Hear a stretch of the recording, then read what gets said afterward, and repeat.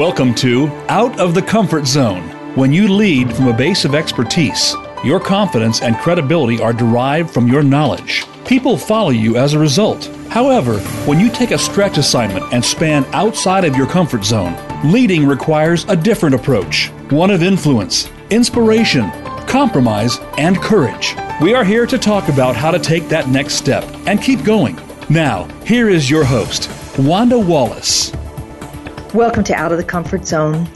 Today is about collaboration, and as far as I'm concerned, it's everywhere. Leaders are talking about it all the time. It's showing up in 360 evaluations. It's showing up in leadership competency models, and it's showing up engraved on walls.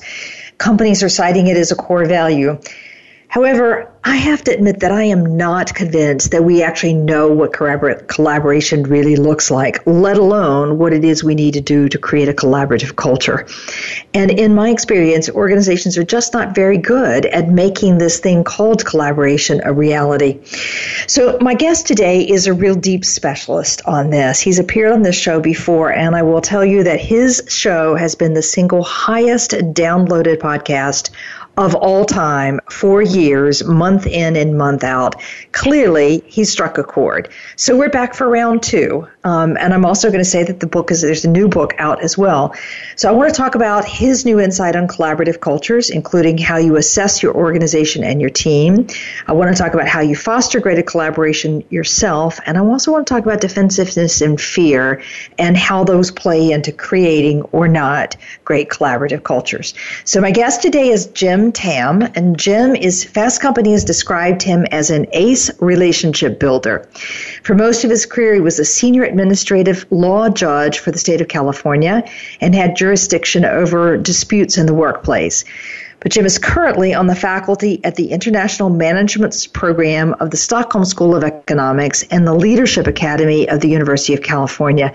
He's authored training materials that have been published in 16 languages, and the first edition of his book, Radical Collaboration, was on Amazon's top seller list for a number of years, much of the past 14 years. His second edition of Radical Collaboration is just out, and we're delighted to have him with you. Jim, welcome back to the show. Thank you, Wanda. It's great to be back with you. I'm delighted to have this conversation. I find I've returned to your ideas over and over again, so I'm looking for and digging a little bit deeper. I want to start, though, Jim, with a bit about you, which is why collaboration? Sure. Why did you get started on this? Why does it matter? Well, most of my career as a judge, I was dealing with people who were actually pretty terrible at collaboration. Most labor management relationships are not very collaborative because the system pits them against each other. And we found in the state of California, where I was a judge, that this was very expensive, not just for, the cost of judges and courtrooms and things like that, but primarily for lost productivity. And so I set out on this quest with a number of other people in working for the state of California and parties within labor management relationships that wanted to turn that around a little bit. We got a big grant from the Hewlett Foundation, and then based on the research we did there, we looked at those factors that we could try to change within organizations, and we had just an enormous impact in California within relationships. We reduced the amount of measurable conflict in almost 100 organizations by almost 70%. It saved the state of California a huge amount of money. So ever since then, and this was back in the late 1980s when I was still a judge there, ever since then I've been focusing on trying to help people become more effective at collaboration, because it's become more and more obvious that organizations cannot compete externally if they can't first collaborate internally. Mm-hmm. And if they can't collaborate internally, it's going to cause a real mess for the organization. They just won't be very productive. Yeah. Well, that certainly resonates with everything I see in every single one of my clients, that you're so dependent upon the various parts of the organization to deliver their component in order for you to deliver the promise in the marketplace. Yet it's not just like I can ping person A and group B and group C and group D and they kind of all magically stitch together. the stitching together is actually kind of thorny. There's messy stuff to get solved. And that's the space where people are just not talking. They're not getting through it, and the space for collaboration. Most organizations today are very complex, much more complex than they were 30, 40 years ago. There's more interdependence. The work is more complex. And if people can't, run an organization like a well-oiled machine, it's like throwing sand in the gears, and people try to keep replacing the gears by replacing people. But if the organization isn't very collaborative, if they're not skilled at collaboration, it's never going to run smooth. Mm-hmm. That makes sense to us. So let's talk about what it is that makes for a collaborative organization versus a non-collaborative organization. And you talk about this as red, green, and pink cultures. Is that the place to start? Is that the best place to begin? I think that's a great place. When we first started looking at the impact that culture has on an organization, this was back in the late 1980s, early 1990s. And we coined this term, the red zone and green zone, to describe two ends of the spectrum. The red zone is a much more adversarial, much more conflicted, much more hostile.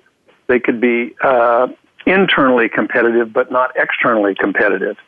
They're competing with each other within the organization. Much more hostile environment, not a very safe environment, lots of adversarial relationships.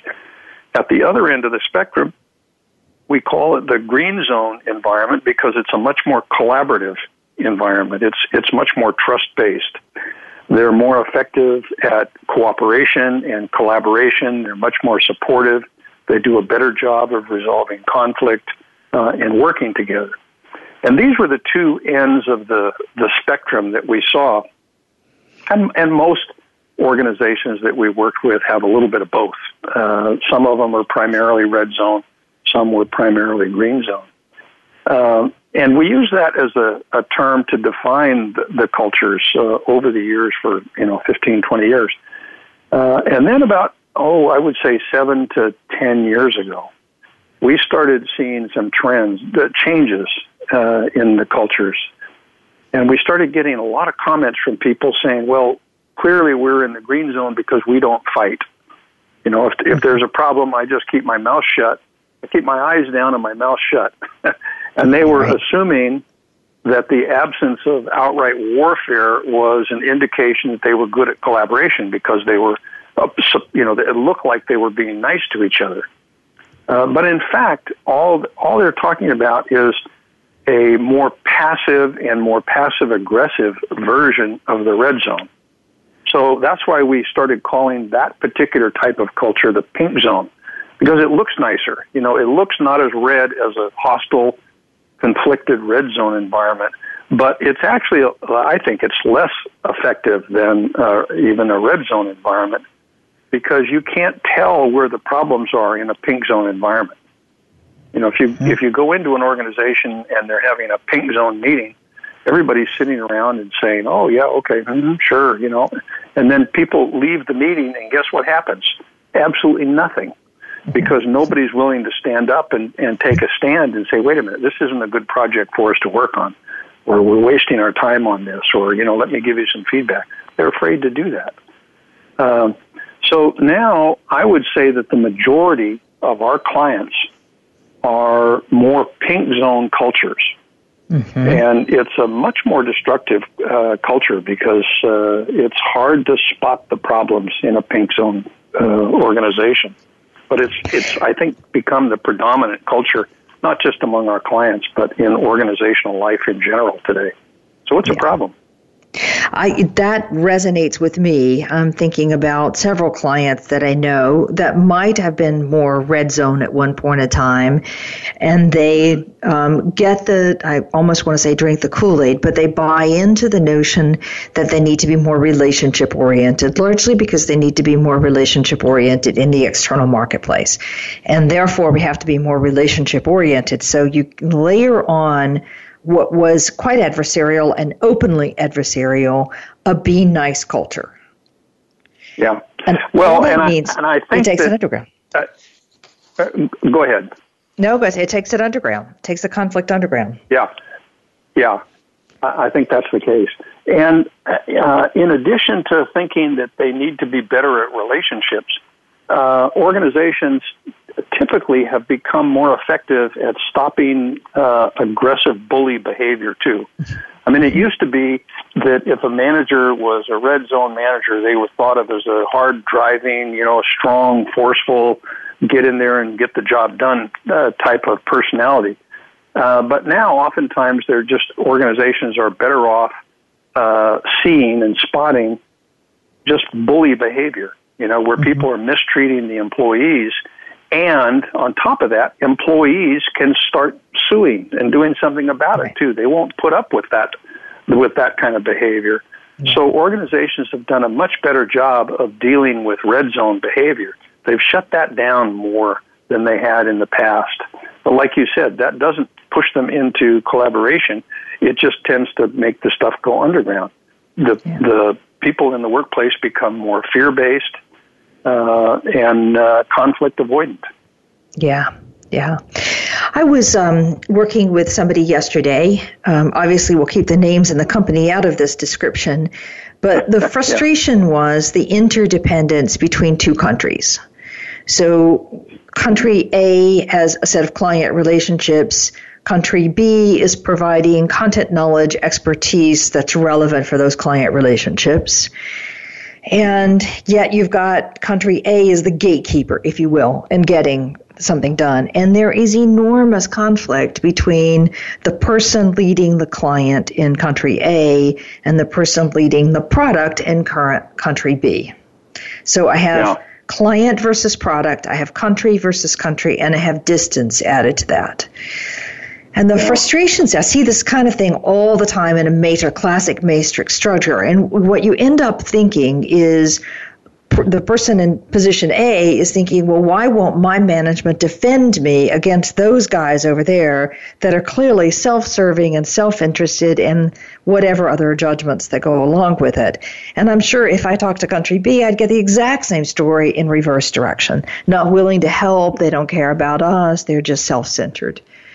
Is that the kind of stuff that you would describe as pink zone or red zone? Well, it could be. If they're red zone about it, they would be much more aggressive in their blaming and shaming of the other party, much more open, much more verbal, much more hostile about it. If they're pink zone about it, they would be much more passive. They would just say, "Oh yeah, we'll cooperate," and then they don't do anything. So it could show up in both types of cultures. The key, though, is getting all the parties to be focused on the same goals and dealing with their underlying interests. I mean, people tend to focus on what their own interests are unless they're in a strong collaborative relationship. If they're in that strong green zone relationship, then they're focused on the interest of the organization of the whole and of all the parties within that organization. But typically that's not happening in red zone or pink zone. So, one of the clues or the keys to trying to getting them to work more effectively together is trying to get them to understand the interests of all the parties and then working together to meet as many of those interests as they can together rather than just focused on their own interests. Okay, now that sounds lovely. I like this one. Before I go jumping into how do you do that, can you give me are there really green zone organizations that exist out there? Can you give me an example of what that feels like, looks like? Well, in most situations that I'm working with today, there are green zone parts of an organization. I mean, I think that there are some organizations that are more green zone than others. But usually what it is, it might be a department, it might be a division, it might be a country where they're very green zone. I mean, I can tell you with some of the clients we work with, they will have a particular manufacturing plant that is running smooth and positive, and they're just outperforming everybody else. They support each other. It's very green zone. And then within the same company, a different plant in a different location could be very red zone. Another one could be very pink zone. So it's hard to say for most big organizations, that they're a pure red zone organization or a pure pink zone organization. If you get a chance to work with an organization around the world and you see different parts of it, you can see whether it's primarily red or pink or green. But in most of the organizations that I'm working with now, even when they have some parts of the organization that are green zone, I would say the predominant culture is more of a pink zone. Okay. That makes a lot of sense to me. And presumably it's down to leadership in one facility versus another facility that sets the climate, or is it a bigger story than that?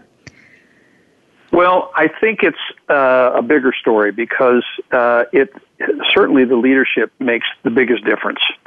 But if you have a red zone leader in an organization, I'm thinking one of my clients in particular, they have a very green zone leader right at the moment, and a very green zone top management team. I mean, they're doing everything right as I can see it anyway. But they have a very pink zone workforce because prior to this management group coming in, they had very red zone leaders. Uh-huh. And so people have this lack of trust within the organization. And so you get a new leader in who is much more green zone, who is much more collaborative, much more effective. And they say, well, things are going to be different now. And the employees tend to sit back and say, oh, well, we'll wait and see because we've been burned about this before. And so you could have strong green zone, effective management teams, and it just takes a really long time to turn an organization around. It's like turning an aircraft carrier around with an oar. Unless you can make some really dramatic moves and shake things up. And sometimes that's what people will try and do when they come in with a new management team. But don't be surprised if you get a new management team that doesn't just solve the problem. Right. That makes sense to me too. I always say that the leaders can actually destroy a culture, but it takes the entire organization to change that culture into something new. And you're saying some of the same thing. We've kind of all got to get on the same page. All right, Jim. So red zone cultures where people are fighting and arguing and very, each person a bit out for themselves. Green zone cultures where we're really looking at common interest, the whole, not just my individual self-interest, and a lot of other characteristics. And pink zones where we make it look nice, but the reality is we're just not saying anything, not saying what's going on. That's my thumbnail sketch. So I would say, the red zone is people are out for themselves only. In pink zone, they're more out to avoid losing. In green zone, they're more interested in mutual gain. The red zone is to defeat the others. The pink zone is to survive the others. In the green zone is to connect with others. So you can get a flavor for it that way. Okay. But I think that your description is absolutely accurate. Okay, great. I love that one. That's a clever one. So you started by saying that it is, one of the clues to moving towards a more green zone culture is to get all the parties to understand the interest of each other. So what are the steps for beginning to become a more green zone culture? Well, I think the first step is recognizing what you want, that it's a more effective culture to have. There's just been a massive amount of research showing that a green zone culture will outperform either red or pink zone cultures over the long run, in just, really huge ways. So when you get that understanding, then you need to figure out, all right, where are we? Mm-hmm. What is our culture right now? Are people supporting each other? Because if you don't know where you are, it's hard to determine where you want to go, or how to get where you want to go, even if you know where you want to go, if you don't know where you are. So we encourage parties to do, some kind of an assessment of what their current culture is. How do they resolve conflict? How well do they collaborate? How well do they communicate? Do they really understand the interest of all the parties? Does the system support the parties working together, or does it create incentive for them not to work together? You know, we had one client that we were working with a number of years ago where they produced soap, you know, boxes of dish soap and laundry soap and that kind of stuff. And the amount of money that they got from the headquarters was determined to a great extent by how much profit they generated at that particular plant compared to the other plants that were making the same product. Well, if you have a system like that, don't be surprised if somebody at one plant discovers some new process that's really effective and can help them shave a quarter of a penny off every box of soap. Don't be surprised if they're not willing to share that with the other plant because they're competing with the other plant. So you need to make sure that the system itself supports them working together. Yeah.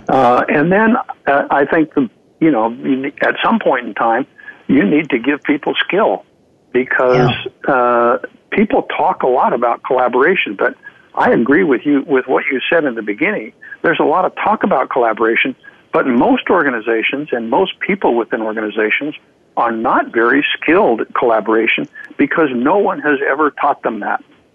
Yes. There was one study that was done in Latin America where a professor interviewed over 100 CEOs and asked them, what's the number one thing that you need from college graduates? Because they were looking at how effective the universities were.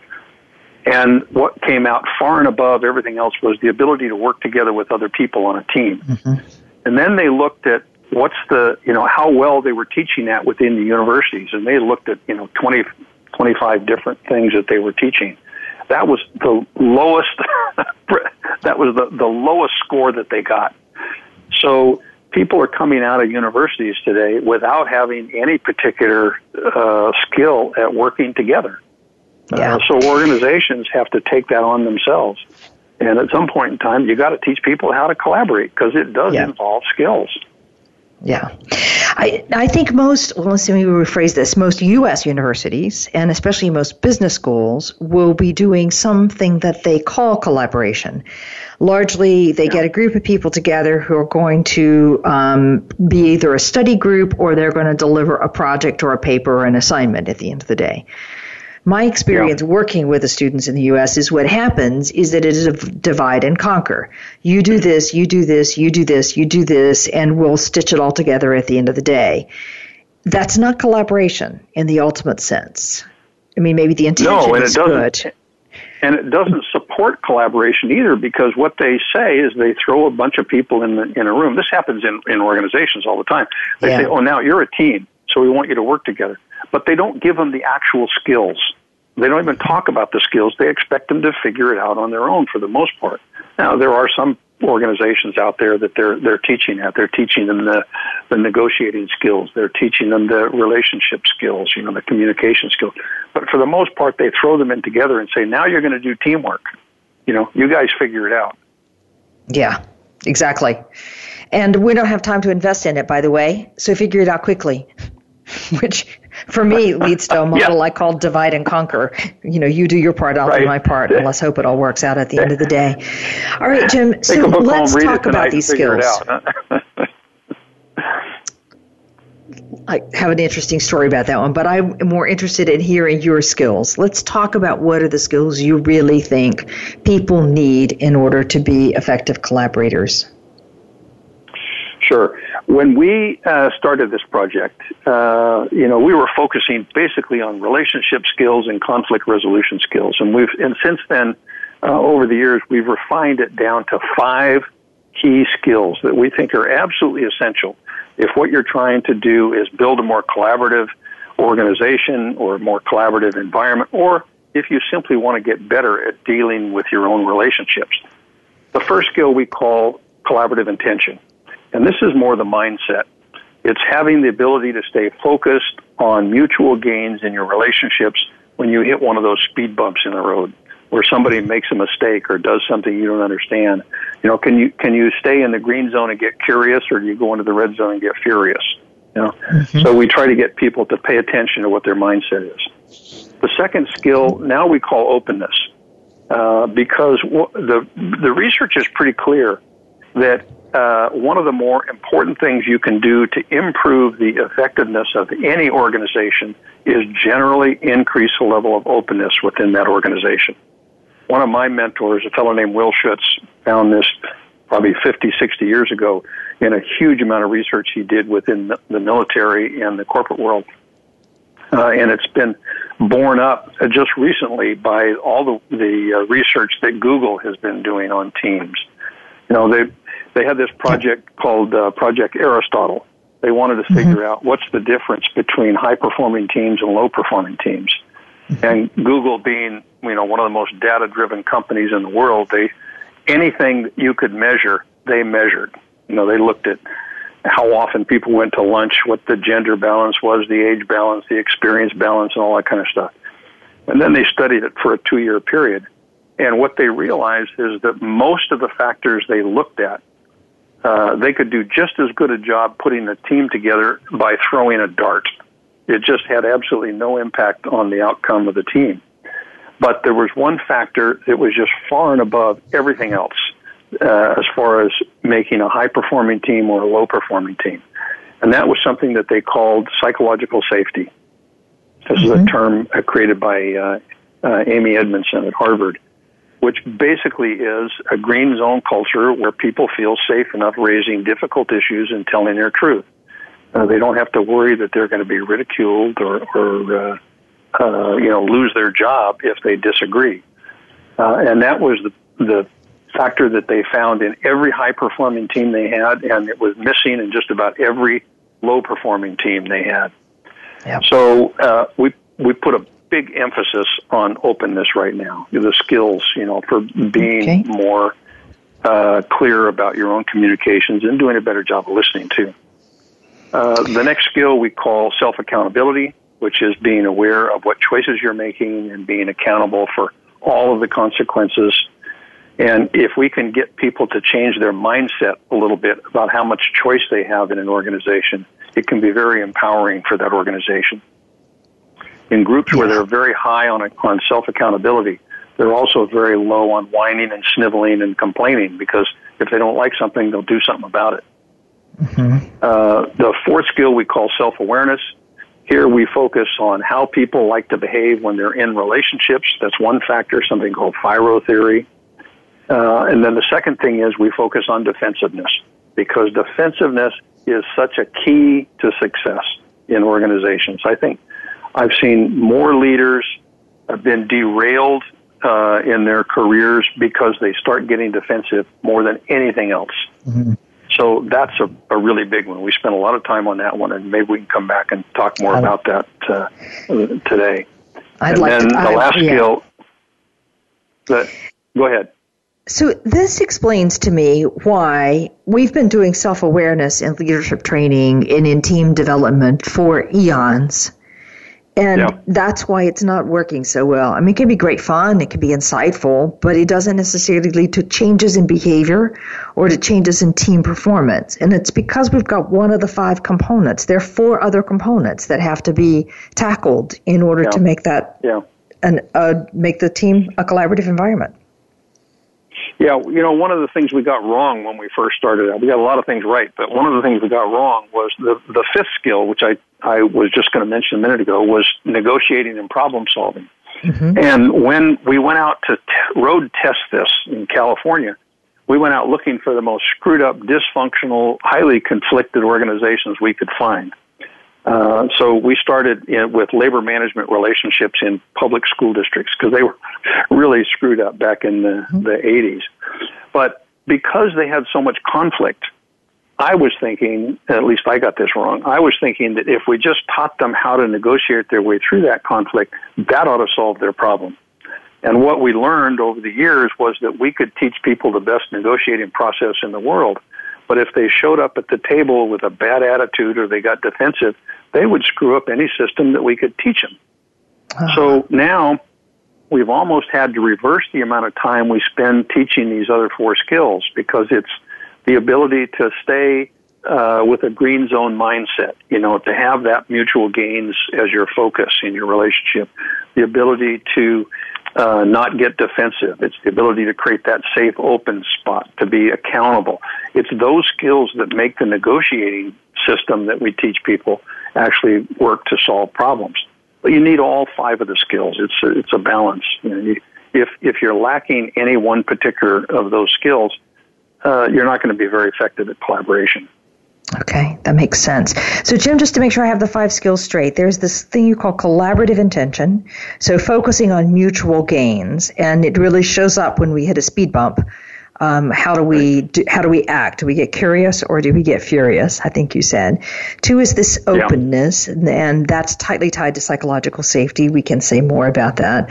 3 is this self-accountability, where you are aware of the choices you're making and the consequences of those choices, and recognizing there's more than any of us actually really understand at the moment.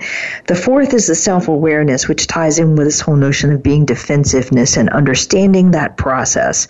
And how you like to behave in relationships. And the 5th is this negotiating and problem-solving skills. Did I get those all straight? Absolutely. Great job. Perfect. Okay, so what I would like to do at this point, take a quick break.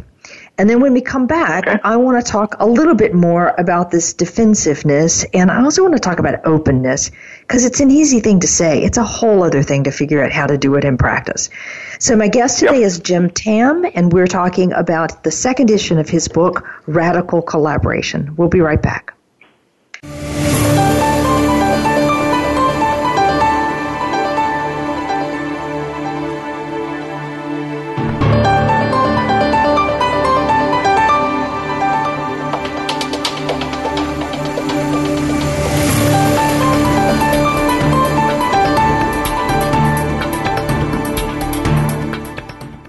Follow us on Twitter at VoiceAmericaTRN. Get the lowdown on guests, new shows, and your favorites. That's VoiceAmericaTRN. If you want more information on the articles, books, coaching, and seminars we offer, go to our website at www.leadershipforuminc.com. You're sure to find some helpful links, videos, and more to help you create a winning strategy for your organization. Leadership Forum, Inc., helping organizations get it and keep it. This is Wanda Wallace, host of Out of the Comfort Zone. Do you find yourself in a role where your team knows more than you know? Are you struggling to see how you now add value? For years, I've coached leaders who have moved beyond the comfort zone of their expertise and have developed a methodology to help them make the leap and go on to do more. All of those tips are now packed into my new book, You Can't Know It All. Visit our website at leadership-forum.com or tune in to Out of the Comfort Zone for more insight. When it comes to business, you'll find the experts here. Voice America Business Network.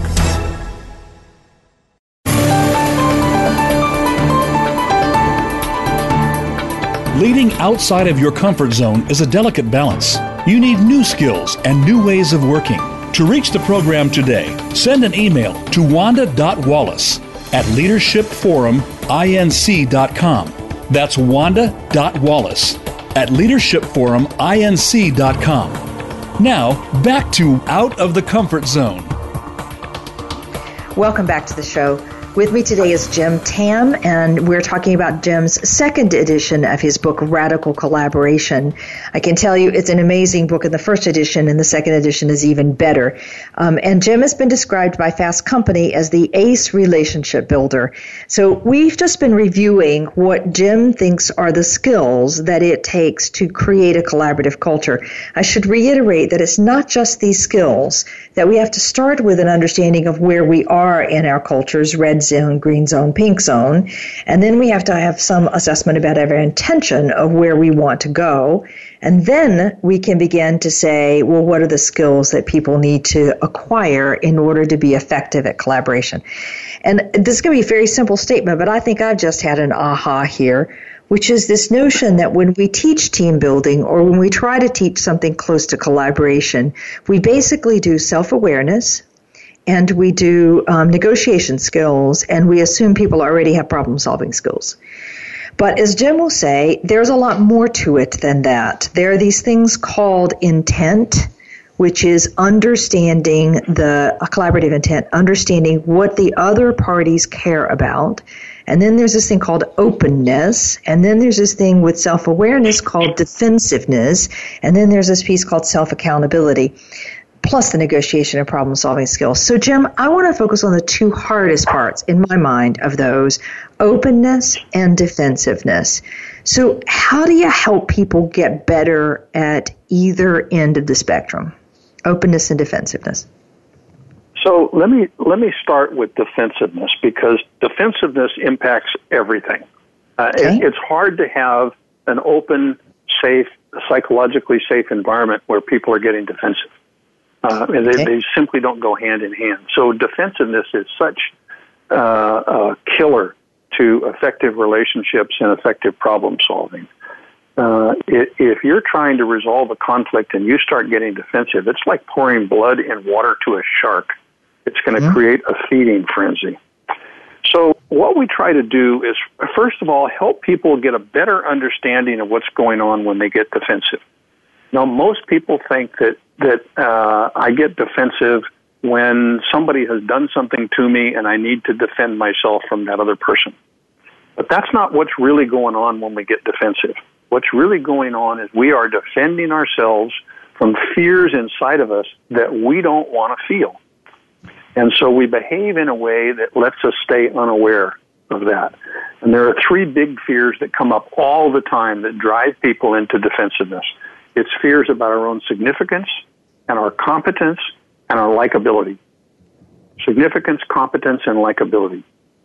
So let me give you an example of that. If I have some fears about doing this program with you today, Wanda, and, say I just flew in from Asia last night and I'm jet lagged and I'm forgetting things and stumbling over my words and not doing a good job, that could cause me a lot of discomfort.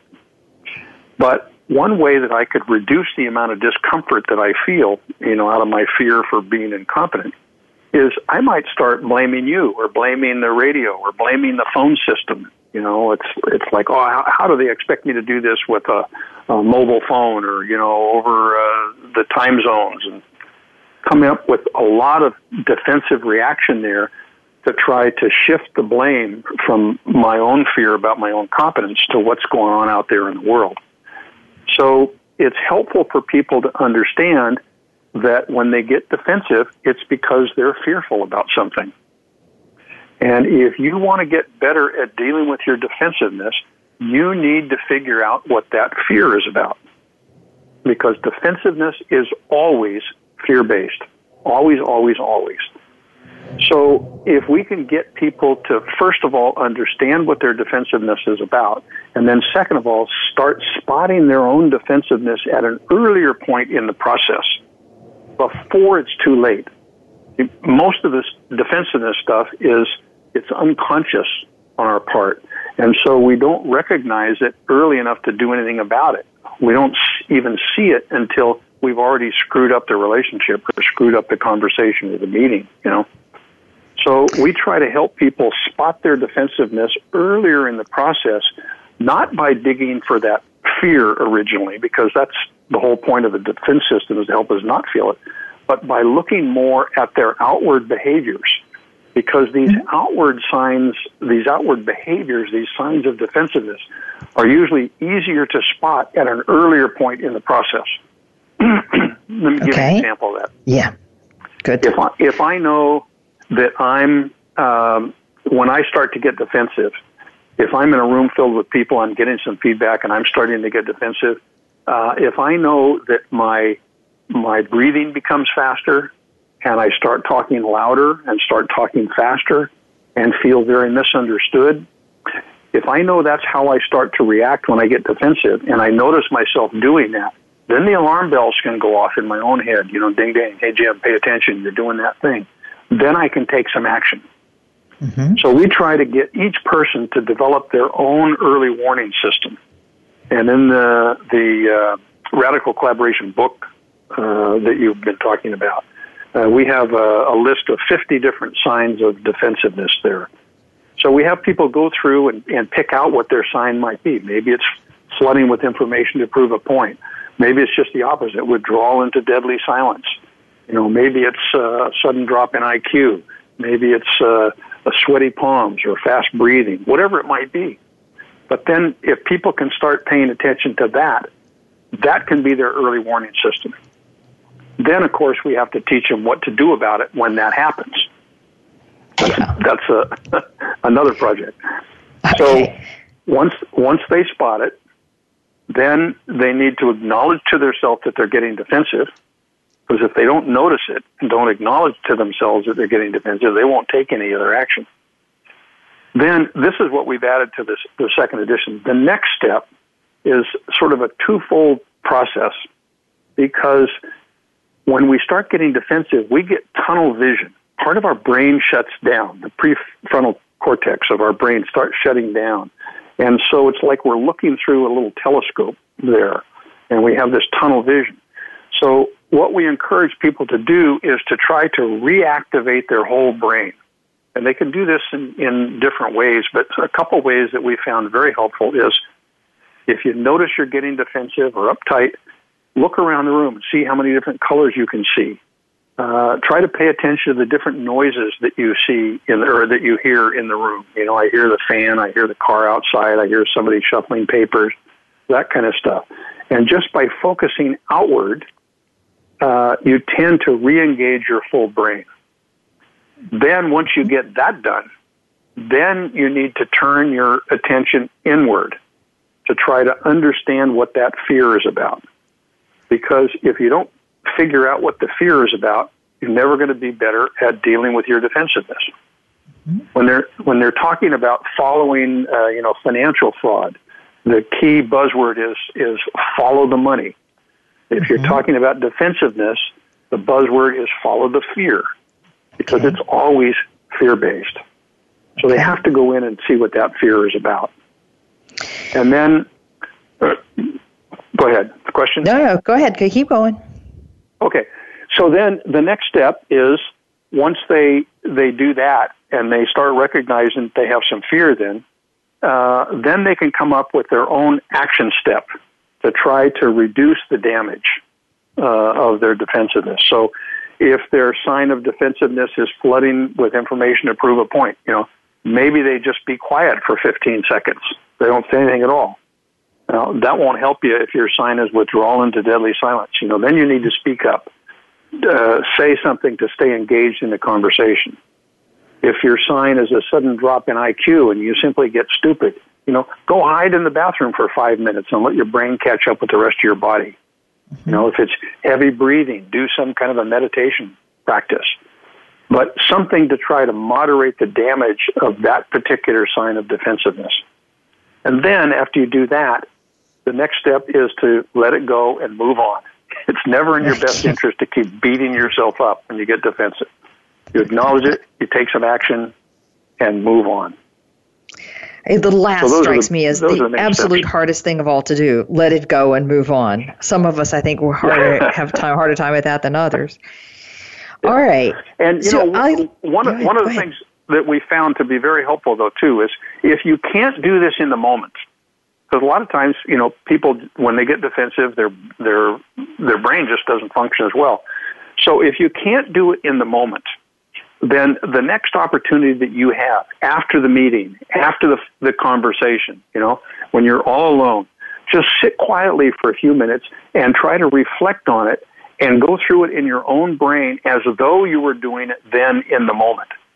Now, this is sort of like an after-action review, but what you're doing is you're actually creating new neural pathways that are going to make it easier for you to be able to do it in the moment the next time you do it.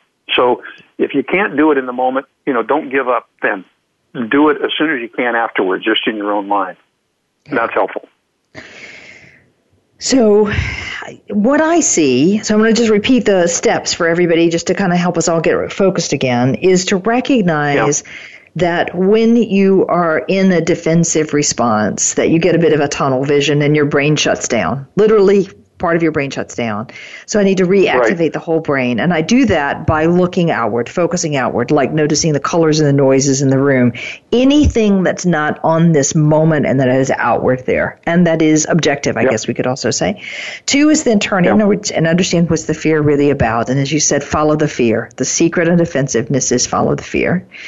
And then next, I want to have my own action statements to reduce the damage. So this is personalized for the nature of how I respond in defensive manners, and therefore what's going to work for me in the situations I'm in and so on. And then the last bit is, even after it's happened, let it go and move on. All right. Yeah. Okay, now, what I see, Jim, though, is, you're working with somebody and they get defensive about, let's say, a piece of feedback that they've just received from a senior management, and all the normal behaviors that you would expect to go on are going on as defensive reaction. All coming out of a fear in some ways that I'm either not important enough to this manager, significant, or not competent enough, and therefore I'm not going to get the kind of promotions and opportunities I was looking for, or people don't like me, exactly as you said, significant and competent and liked.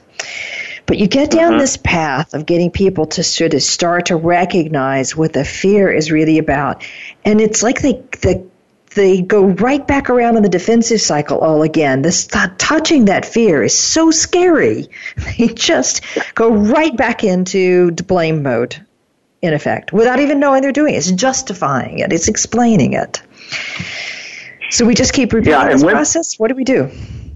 And when that happens, it depends on whether they have a red zone reaction or a pink zone reaction. They're both fear-based, but they go in opposite directions. One's much more aggressive, one's much more passive. If you're dealing with somebody in the red zone, first let me talk about what is not helpful to do. And what is the least helpful thing you can do is point out to them that they're operating in the red zone or they're getting defensive.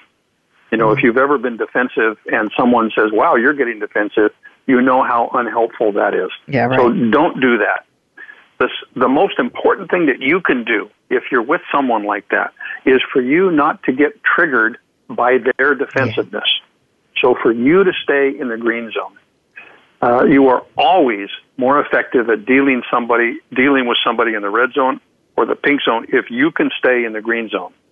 A lot of times people think, well, if somebody's coming at me with a very red zone, aggressive, hostile attitude, I have to get tough and mean and fight back. That is not an effective strategy. You can still defend yourself and set very clear boundaries from a green zone point of view. You don't have to be a jerk about it, So that's the main thing you can do, is you don't get triggered.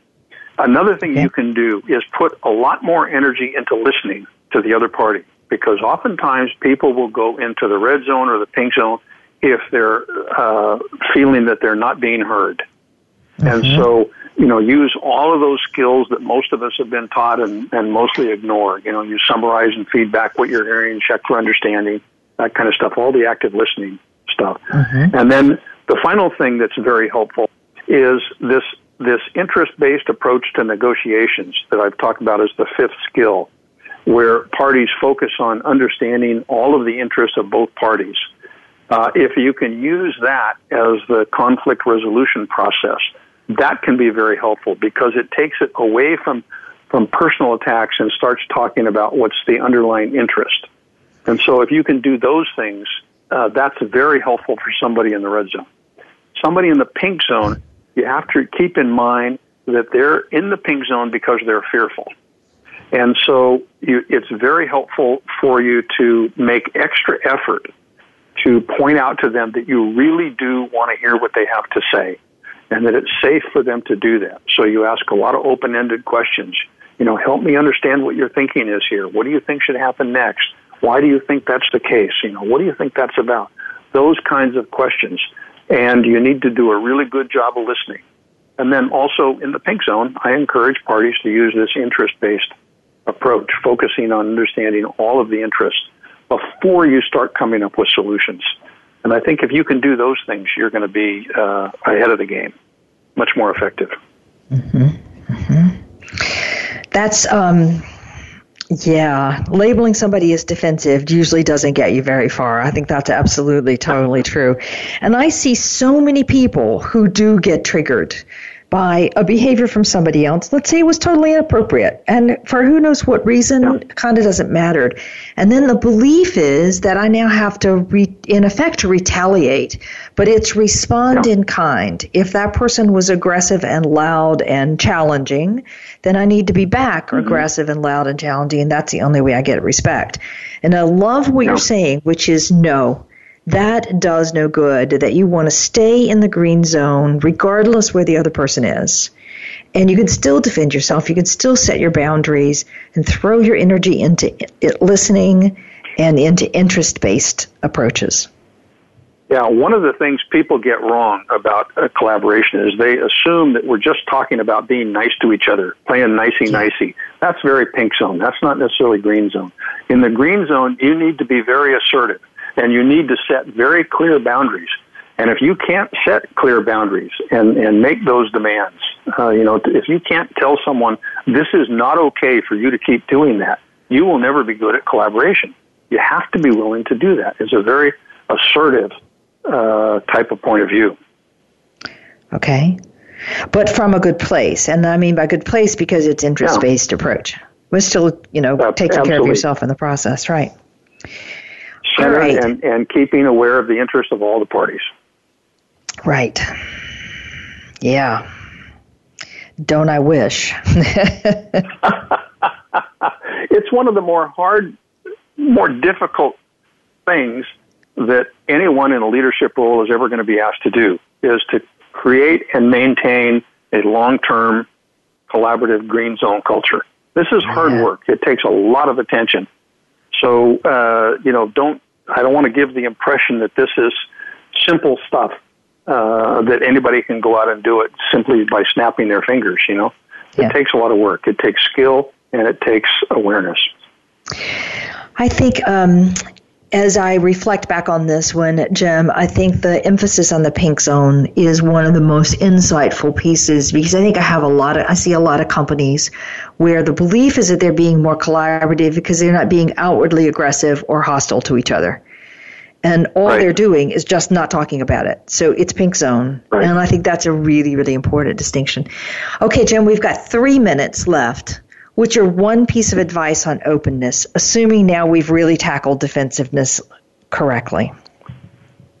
Well, I think you need to be aware of the fear that other people might be having, and you need to be a much better listener. If I could change any one thing with just a snap of the fingers in most situations, it would be if you could become a better listener. Okay, so being a better listener. Jim, why is it that we don't, we know what is required, we know what the skills are, but why don't we do such a good job of listening? Well, because we get defensive ourselves. we spend more time trying to figure out how we're going to respond than we do actually understanding what they're saying. So we're not paying attention to what they're saying. We're paying attention to what we're going to respond because we don't like feeling at a disadvantage. We don't like feeling vulnerable. Okay, so we're right back to that defensiveness. If you get to the point where you can feel secure in that, you can obviously be a much better listener. Just being curious about what the other party is saying. Mm-hmm. Yeah, I've always used the phrase with clients that gentle curiosity. I don't want aggressive curiosity. Gentle curiosity is what's going to get you there. Okay. Yeah. I think so. I think that's good advice. It's. I think this is extraordinarily hard work, as you have clearly said, to learn to be collaborative. And I want to come back to where we started this segment and into the last segment of the notion is there are 5 skills. It's not just about self-awareness, and it's not just about throwing a team together and say, go ahead, or it's not just saying, talk out your differences, and it's not just saying, let's be nice to each other. It is really learning 5 core skills, and particularly understanding the normal cycle of defensiveness that we all feel on a regular basis. And I'm going to come back to something you said already, that if you want to understand defensiveness, follow the fear. that it's always a fear of being significant, largely insignificant, incompetent, or not liked enough. I guess significance, competence, and likability is what you said. And that we don't like feeling that one, so we do all sorts of things to avoid feeling all of those, and that's where we get into all sorts of outward behaviors. And track your own behaviors, understand what those are, then have, a chance to get your brain back in gear, so you're looking around the room, and then turn inward and understand what that fear is really about, and then have an action step customized for you that helps you reduce the damage, and then last of all, let it go and move on. And I think underscoring all of this is the skill of listening with curiosity, as well as this interest-based approach where I'm trying to understand the interests of all parties around the table before I go to solutions. Great summary. Fabulous, Jim. I think you said everything that I said, except you said it in about 30 seconds. So yeah, but well it's done. Easy to say it. It's a whole other thing to actually practice it on a day-in-and-day basis. So my guest today again is Jim Tamm. We're looking at the second edition of Radical Collaboration, as you've heard, with lots of insights added to this one. And Jim has been described by Fast Company as the ace relationship builder. I think you see why now. And I love this emphasis about looking both at the culture and the systems as well as the individuals one-to-one. Jim, thank you for an insightful show. Wanda, it's always a pleasure to spend time with you. Thank you. Likewise. And join us next week for another episode in Getting Out of Your Comfort Zone.